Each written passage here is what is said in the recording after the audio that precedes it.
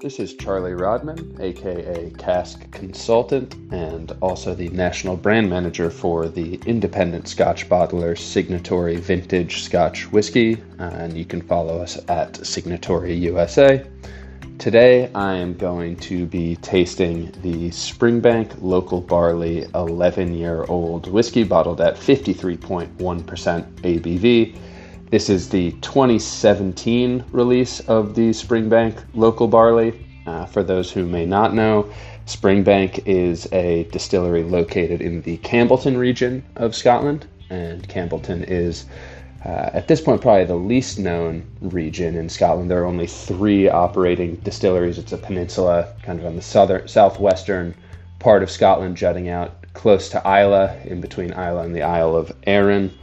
Springbank is a distillery that, to this day, still does pretty much everything the old-fashioned way. They floor malt their whiskeys. They turn the barley by hand when they're drying it. They operate their own bottling line.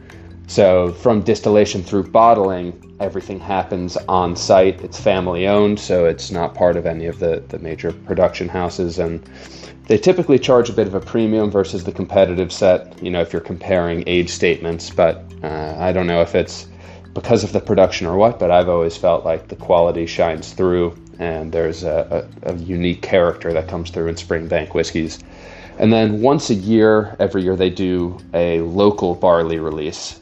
So this is made using barley that's actually grown in Kintyre, just a few miles away from the Springbank distillery. And in this case, it's using bare barley from the Arrows farm, which means that this bottle is entirely grain to glass done in Campbellton. The entire process is right there from the region of the distillery.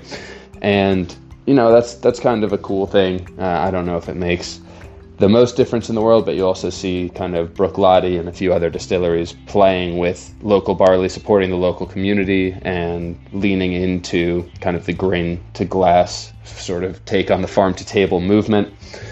Regardless of whether it's a marketing ploy or an actual difference in grain quality, what we're going to try to find out today is what the impact is on the whiskey itself. So I'm going to pop the bottle right here. Hopefully you can hear that. And let's pour this. The whiskey looks kind of a old gold color. It's a little bit orangish, somewhere around kind of straw. And even just popping the bottle, I'm starting to get the nose, which is fairly typical for Springbank and Campbellton, with some of those funkier dunnage notes. It's a little bit musty and dank almost. But bringing it in closer, it's got some brightness, a little zest, a little life to it. It's not just kind of stale and old. When I say musty, it's kind of vibrant, but you do get plenty of old wood. For being just 11 years, it's actually very pronounced old wood, a little bit of kind of leather dusty books or even book pages. And then there's some really nice, if I take a deep whiff, some really nice floral notes in there as well. I can't quite place what flowers it would be, but it feels like walking through a garden. And at the same time feels like being in a dunnage warehouse in Campbellton, which is, if you haven't had the chance and experience, that you should absolutely try to pursue. Going in for a sip here.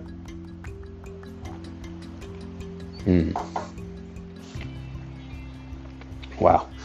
So despite being just 11 years old, this really shows to me some of the notes that the older Springbanks tend to bring in, which I think is kind of an almost tartness. It's hard to describe, but the closest thing I can compare it to is sort of Flintstones vitamins. Those things we had when we were kids, or sometimes it's a note that almost tastes like Red Bull, which obviously can be a divisive description, but it's something that's really unique and personally I love from Springbank, and usually you don't see it in like the 10 or 12 year releases.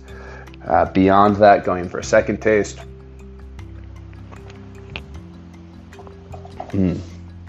Gosh, that's pleasant.